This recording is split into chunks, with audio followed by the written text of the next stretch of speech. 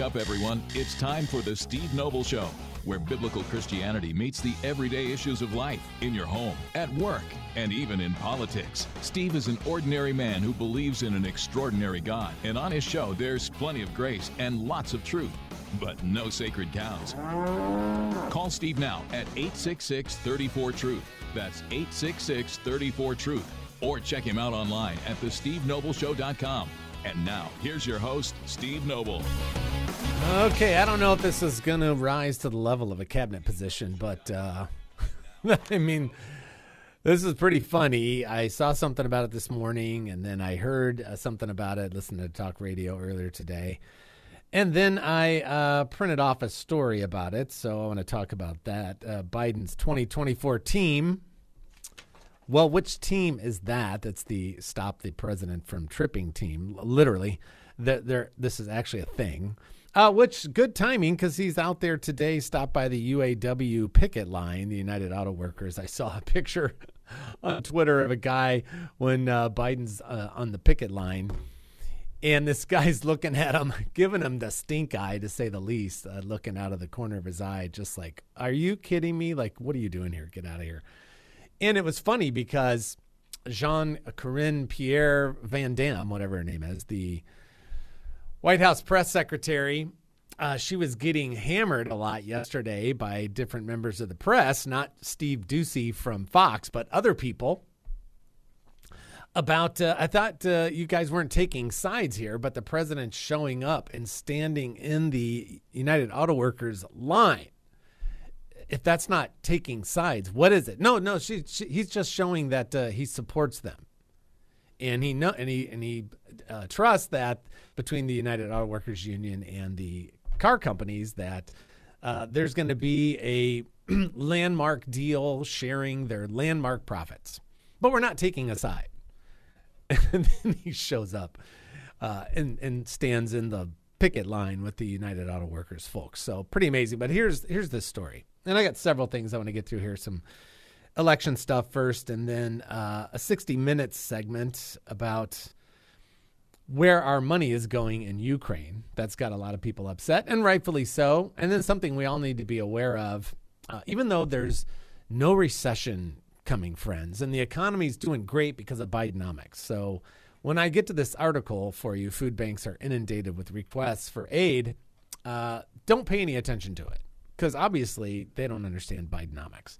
And some things about sanctuary cities, especially New York, and what's going on there, which I'm paying attention to, because one of our 4 kids lives there.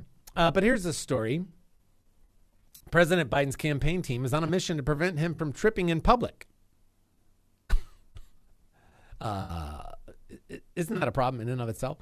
As the 80-year-old continues to struggle with the diagnosis of significant spinal arthritis, which is the first time I'm hearing about that. The White House physician made the diagnosis earlier this year, and Biden has since had multiple public tripping incidents that have only compounded questions about his age. Now his team has made a conscious effort to make him wear tennis shoes and limit stair climbs to prevent another embarrassing fall. This came out on Axios this morning. Biden is also undergoing physical therapy with specialist Drew Contreras, who also worked with President Barack Obama. Contreras has recommended several exercises to improve the president's balance. The outlet reported. Observers noted when Biden began wearing sneakers in public this summer after his nasty fall at the Air Force Academy in June, he also began boarding Air Force One via shorter stairs to a lower level, another move aimed at preventing falls. The goal for Biden's team Don't Trip, I added that part, is to prevent the president from taking a spill in public during election season, something that could potentially damage his campaign. Yes, because they don't want us to see the truth. They don't want us to see the reality that this is a old man who is becoming more feeble by the day and has all kinds of issues, not the least of which are physical, but also mental acuity issues, and not abnormal for a man his age, obviously, but not acceptable for a man of any age who's the president of the United States. So it's just remarkable to see that.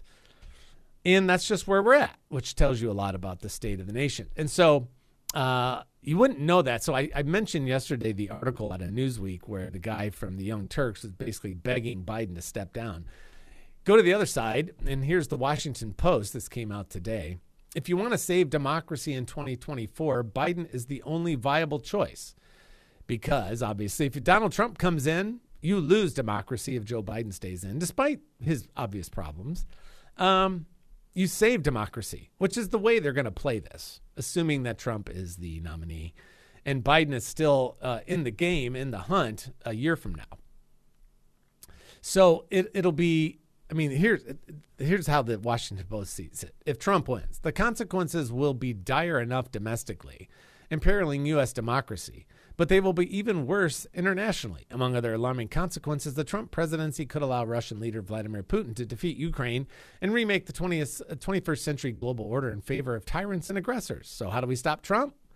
Biden is a feeble vessel at best, but he's the only realistic option we have. Wow. And then they go on to say, he's talking about Biden. He's managed to pass big bipartisan bills, including infrastructure legislation that Trump only talked about. He has been even more impressive internationally, assembling a large coalition to oppose Russia's war of aggression in Ukraine and another coalition in East Asia to deter China from aggression of its own. The economy, the ultimate barometer of a president's performance, has been doing much better than expected, with low unemployment, declining inflation, and no recession in sight. And I'll get to a couple other stories that will show you that that's ridiculous. So when it comes to Biden versus Trump, and I mentioned one of the polls yesterday, this is from Just the News. Trump up 5 points over Biden in 2024 rematch poll. Former President Donald Trump has staked out a modest lead over Joe Biden. Should the pair again face off for the White House in 2024, Trump claimed the support of 46% of registered voters in the latest The Messenger Harris X survey. Biden trailed with 41% support, while 13% said they were unsure. The Republicans' lead comes just as 40% approve of Biden's job as president, while 56% expressed a negative view of his time in office. Overall, 69% of respondents expressed a belief that the president ought not to run again. A further 56% said the same of Trump. So a majority of Americans are like, no to either one of them. I wish we had a different option. But that's the option. These are the options that we have. This is where we're at as a nation. So now I'm looking at Real Clear Politics. I'm going to take you through a general election, Trump versus Biden polling, which has been changing. And then some Donald Trump favorability versus unfavorable. Same thing with Biden. And then we'll move on to some of these other stories, including New York, what's going on there with illegal immigration, because it's devastating that city, as well as Elon Musk heading to the southern border. We'll be right back.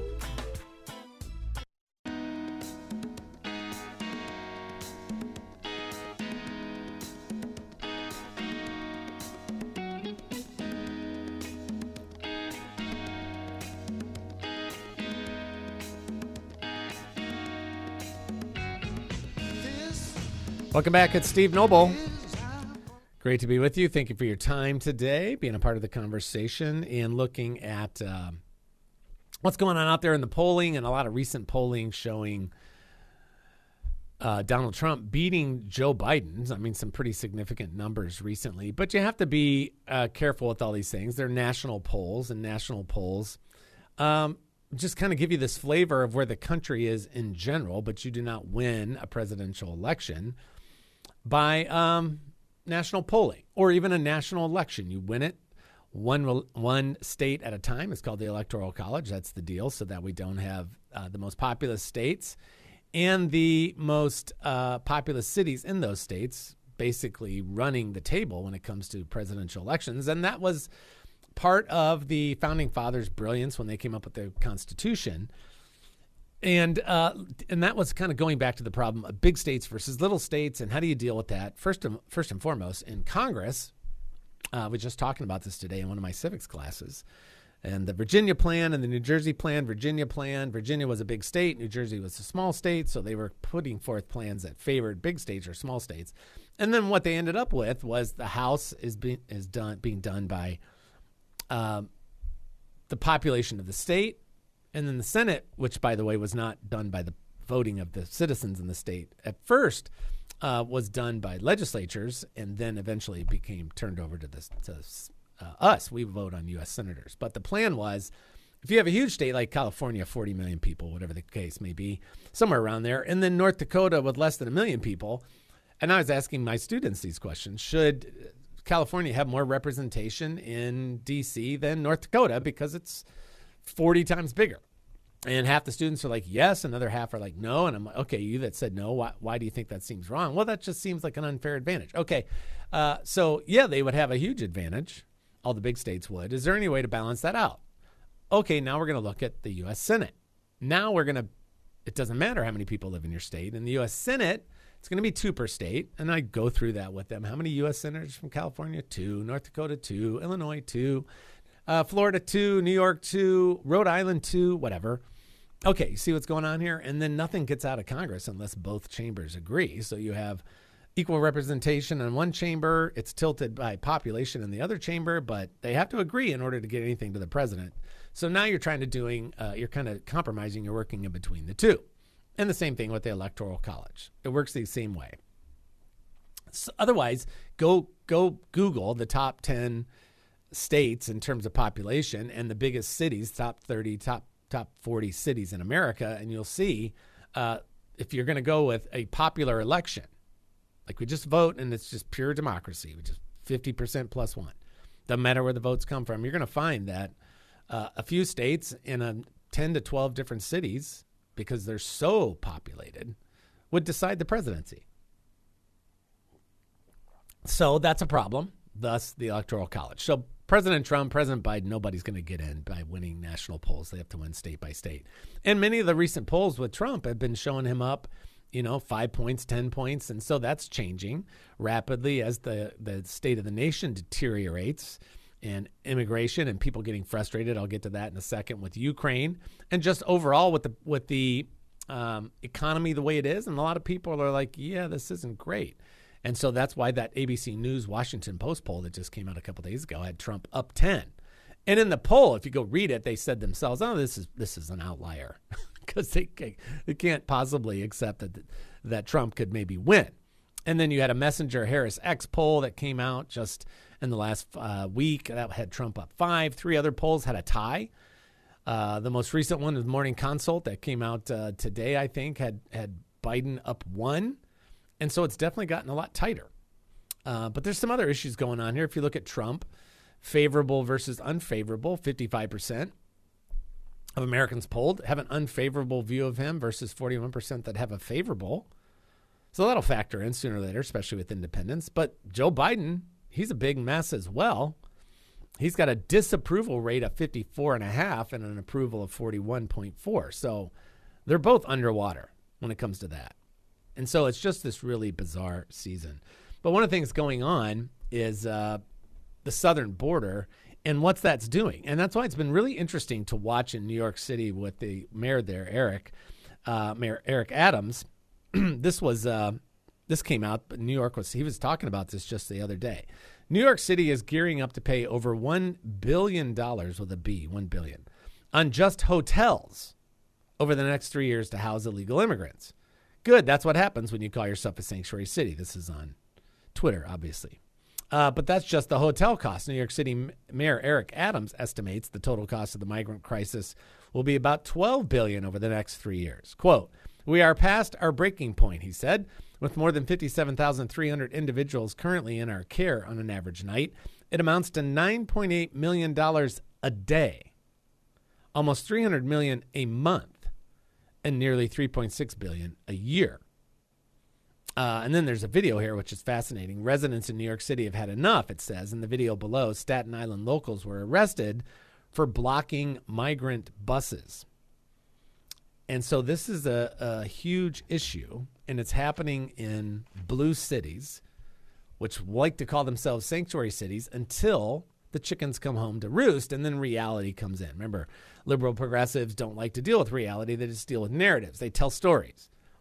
But when you bring a reality in to interrupt their story, like with Mayor Eric Adams in New York City or the mayor in Dallas, they're like, okay, clearly this is a train wreck, and we're not going to do this. We're not going to survive this. This isn't going to work. Which is why I was glad to see this earlier today. That Elon Musk, love him or hate him, the guy's got a huge platform. Okay? Is he bizarre? Yes. Is he out there? He's got like a bunch of kids with a bunch of different wives. Yeah, there's parts of his life that are kind of a mess, but he does have a huge platform. He's highly intelligent. And so when he makes a decision to visit the southern border in Texas, that's helpful because he's going to draw a lot more attention to it because he does have a big reach, not just with Twitter, but with everything else he does. So this is from Fox News. Tech billionaire Elon Musk said on Tuesday he will visit the southern border in Eagle Pass, Texas, in the coming days as the ongoing migrant crisis is escalating and seeing new record numbers. Musk, who owns Tesla, SpaceX, and X, has shown a significant interest in the ongoing crisis. In a post early Tuesday morning, he said that he had spoken to Representative Tony Gonzalez, a Republican from Texas, about the crisis and how it was a serious issue. No kidding. They are being overwhelmed, he tweeted, by unprecedented numbers, just hit an all-time high and still growing. I'm going to visit Eagle Pass later this week to see what's going on for myself, which is good. You want somebody like Elon Musk down there because he'll bring a lot of attention to it. And the Democrats are just continuing to say the border's under control when obviously it isn't. Again, story, narrative on this hand, reality on this hand. Ignore the reality and just keep telling the story. It's fine. It's fine. It's fine. It's under control. It's under control. We did Title 42. It's all good. Except just the other day, we had the biggest number in a month that we've ever had, like 304,000. And just 11,000 like 2 days ago. It's a total train wreck. So I'm glad Elon's going down there. A lot more to talk about. This is Steve Noble on The Steve Noble Show. Don't go anywhere. Just trying to pay attention to what's happening in this world and in our nation. We'll be right back after this.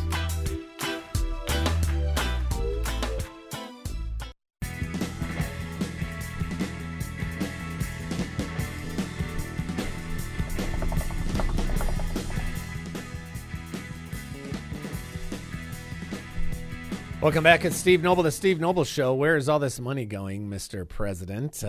Do you have any contacts over in that part of the world? You know, Ukraine, that general area, any interactions, any family members, your son maybe?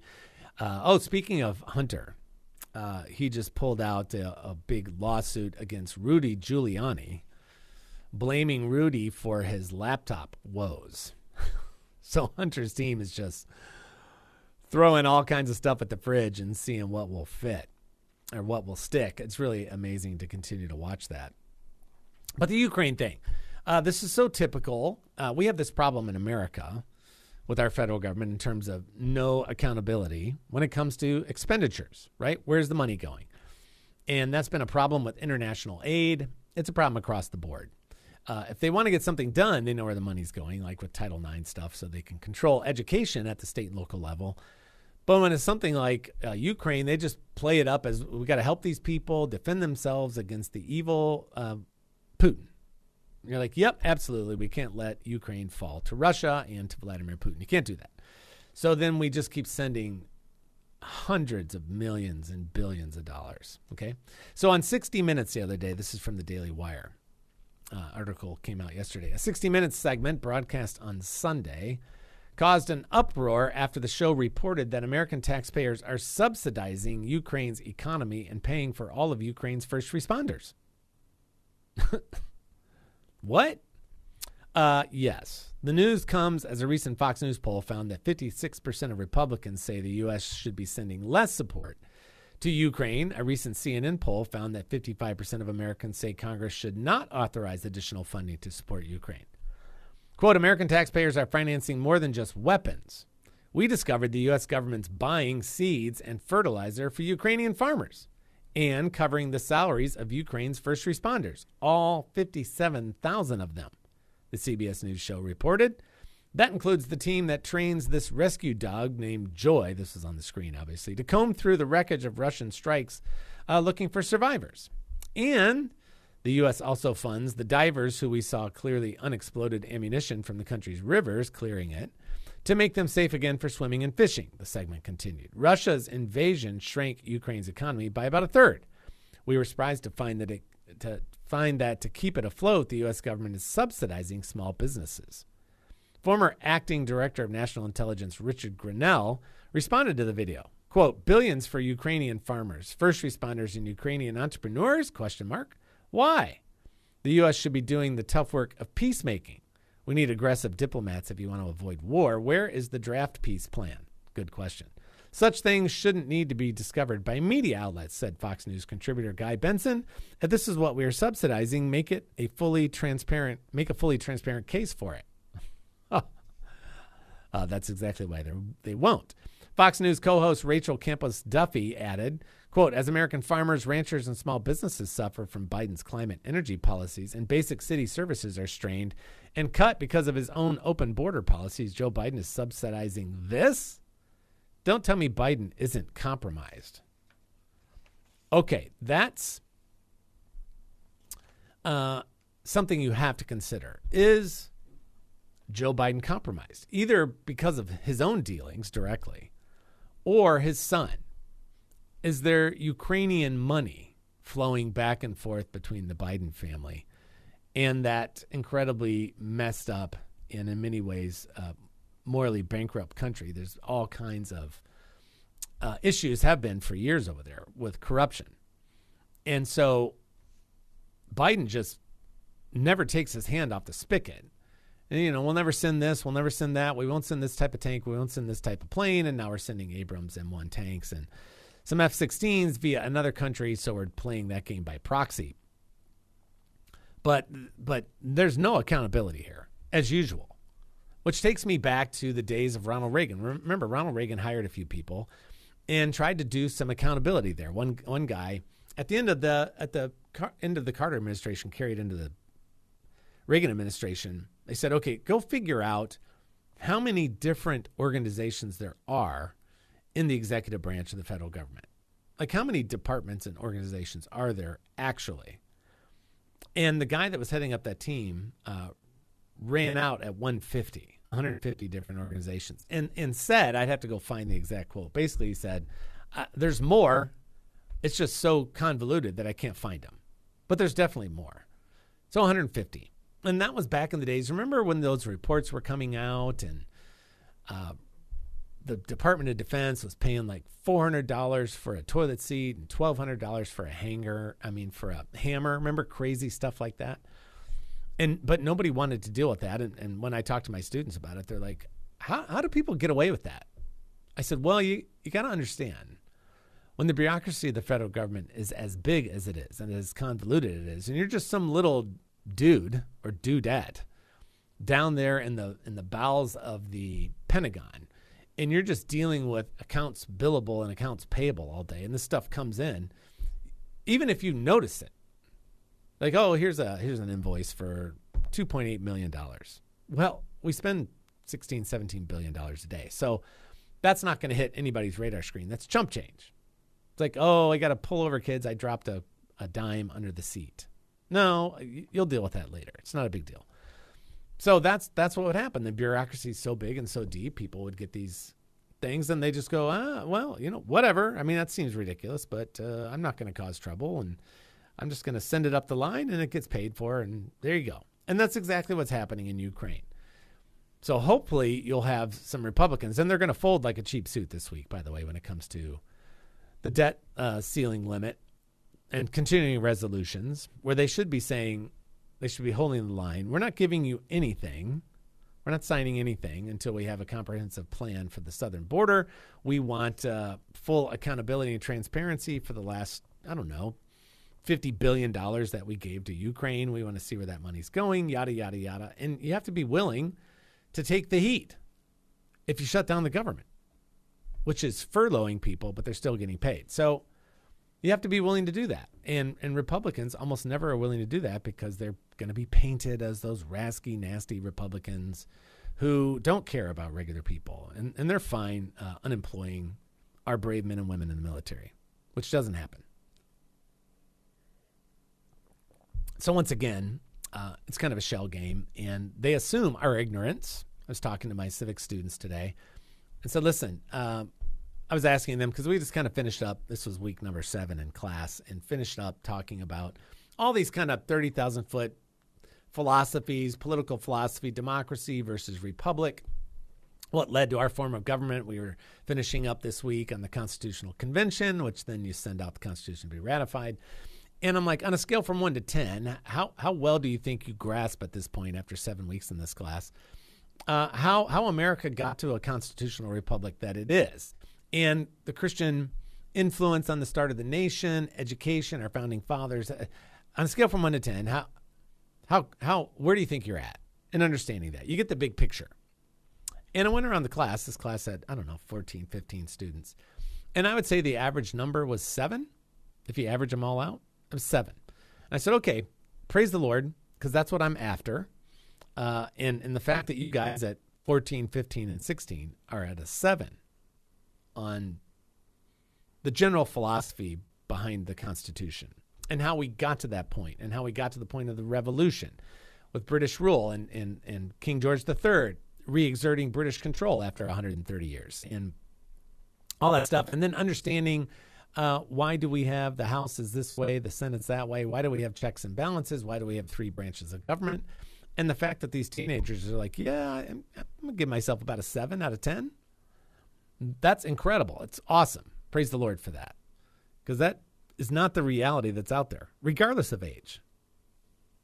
I mean, most people are just incredibly ignorant about the formation of the nation, politically speaking, Christian influence on the nation, and the Constitution, how we arrived at that type of government, and how it works. And I finished up that conversation today saying, do you guys know anything about, who in the federal government deals with counterfeit money? And nobody knew, because we haven't gotten to that chapter yet. I said, it's actually the Secret Service. And I said, when I say Secret Service, what do you think? And they're like, aren't those the guys that watch the president, like his security? Right, that's personal security for the president, vice president, Secret Service. But before that became a part of their department, they were and still deal with counterfeit money. I said, do you know what the guys in the Secret Service that deal with counterfeit money, do you know what they study all day? And again, I know hardly anybody's going to know the answer with my students. And I'm like, no, they study real money. Hour after hour, day after day, week after week. I'm sure it's very difficult to do that. They study the real thing over and over and over again, so that if you try to pass a fake 20, even if it's an awesome one, they know the true thing so well that they can spot a fake from a mile away. And so I told the students, that's what I'm trying to get you to, that you know our form of government, our Constitution well enough that you know when it's being abused or ignored, and when you're being taken advantage of, and when your rights are being trampled. We need that for everybody in this country. Do we not? We'll be right back. And could he have explained that a little more eloquently? Sure. I'm sure he could have. But the fact that he took a stab at it in the first place,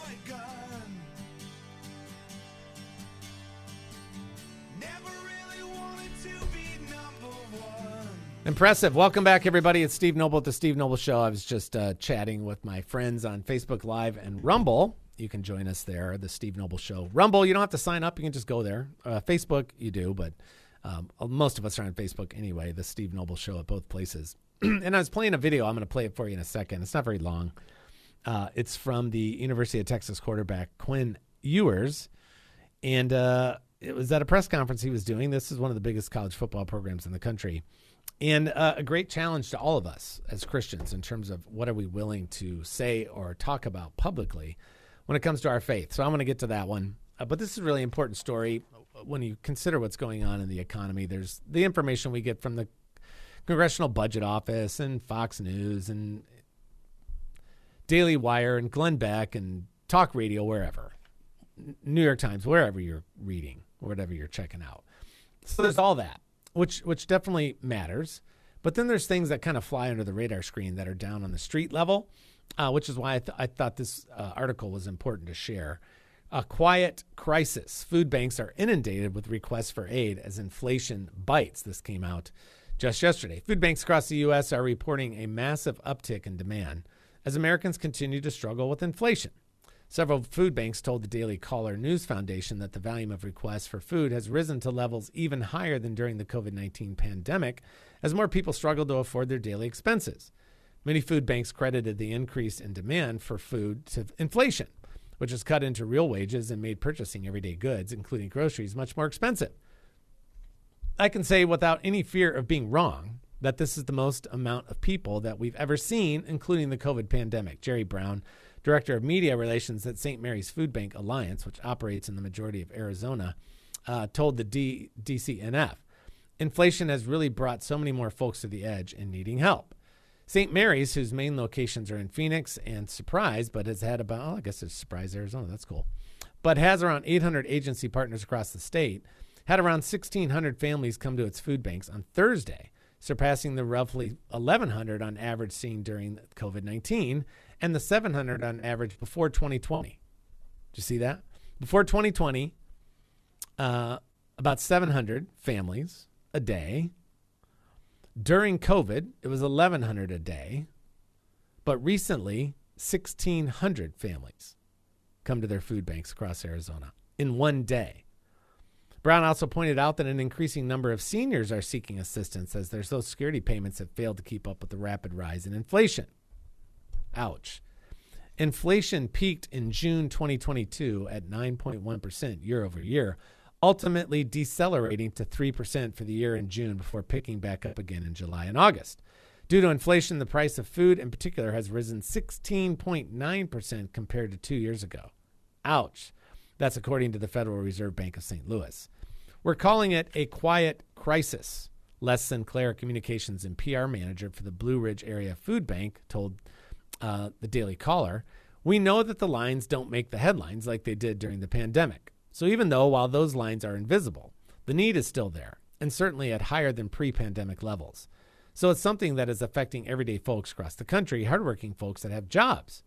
And you think about the seniors who have paid into Social Security and they're not getting enough to get by.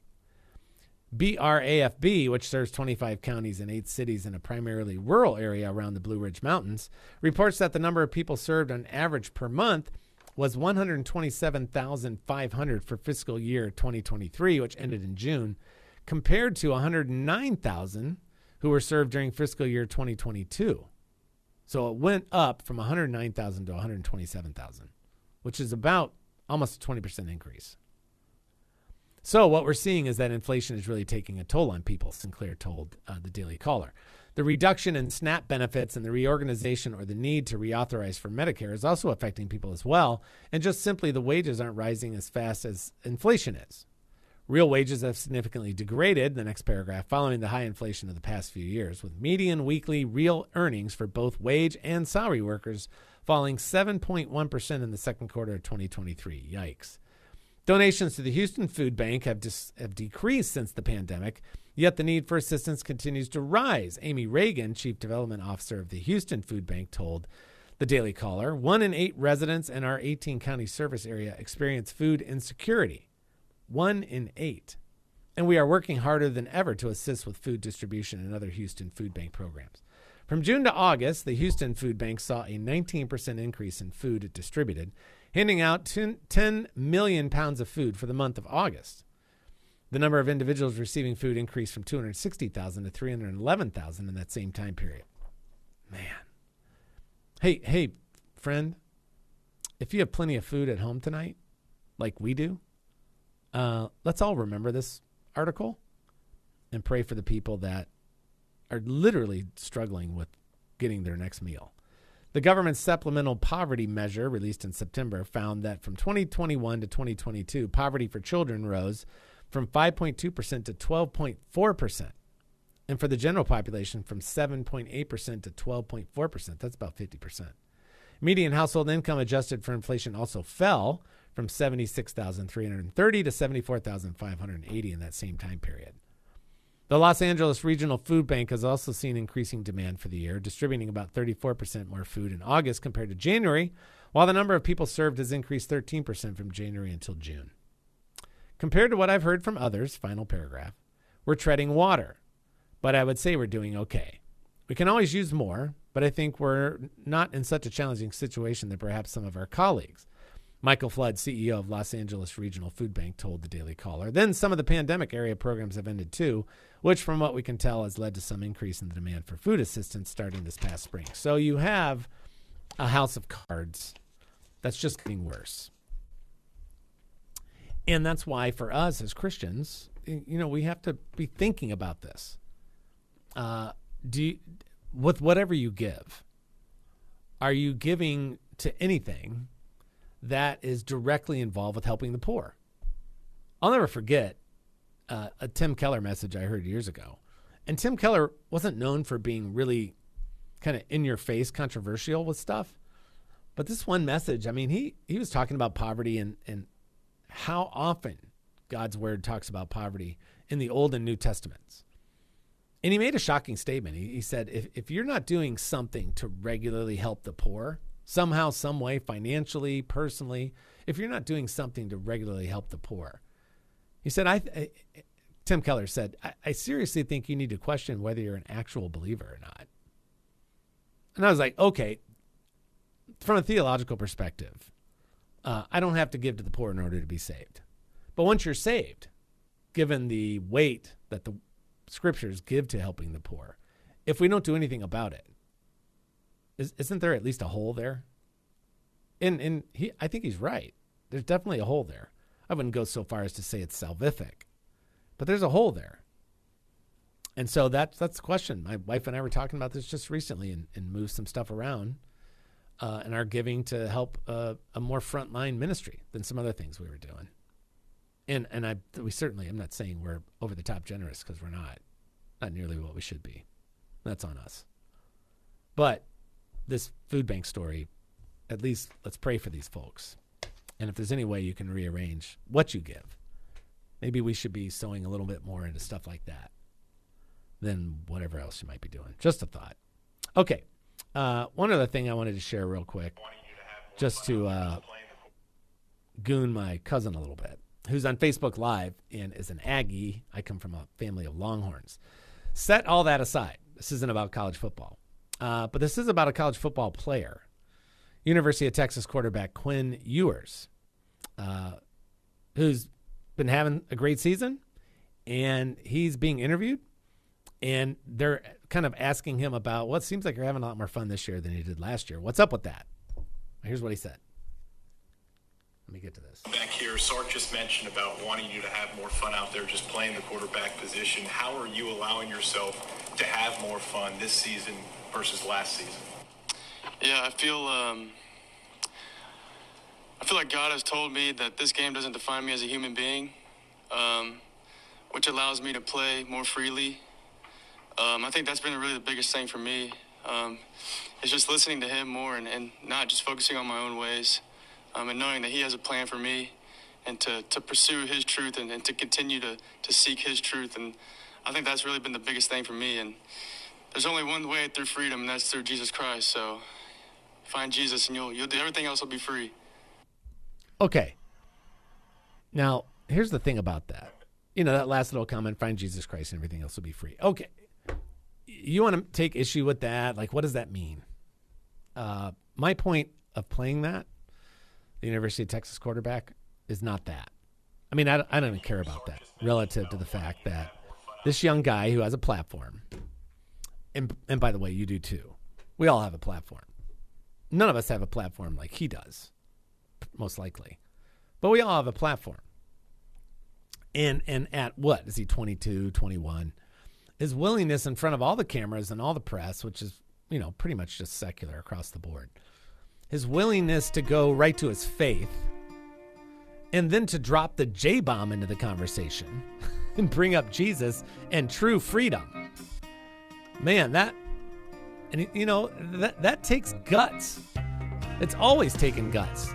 But especially today in America, in our context where Christianity isn't in as much favor as it used to be. And do you worry about people rolling their eyes? They're going to reject you. They're going to think you're a nut job, whatever. He just came right out with it. So praise the Lord for Quinn Ewers, the quarterback at the University of Texas, who was courageous enough and bold enough to share his faith publicly. And let that be a challenge to all of us. This is Steve Noble on The Steve Noble Show. God willing, I'll talk to you again real soon. And like my dad always used to say, ever forward.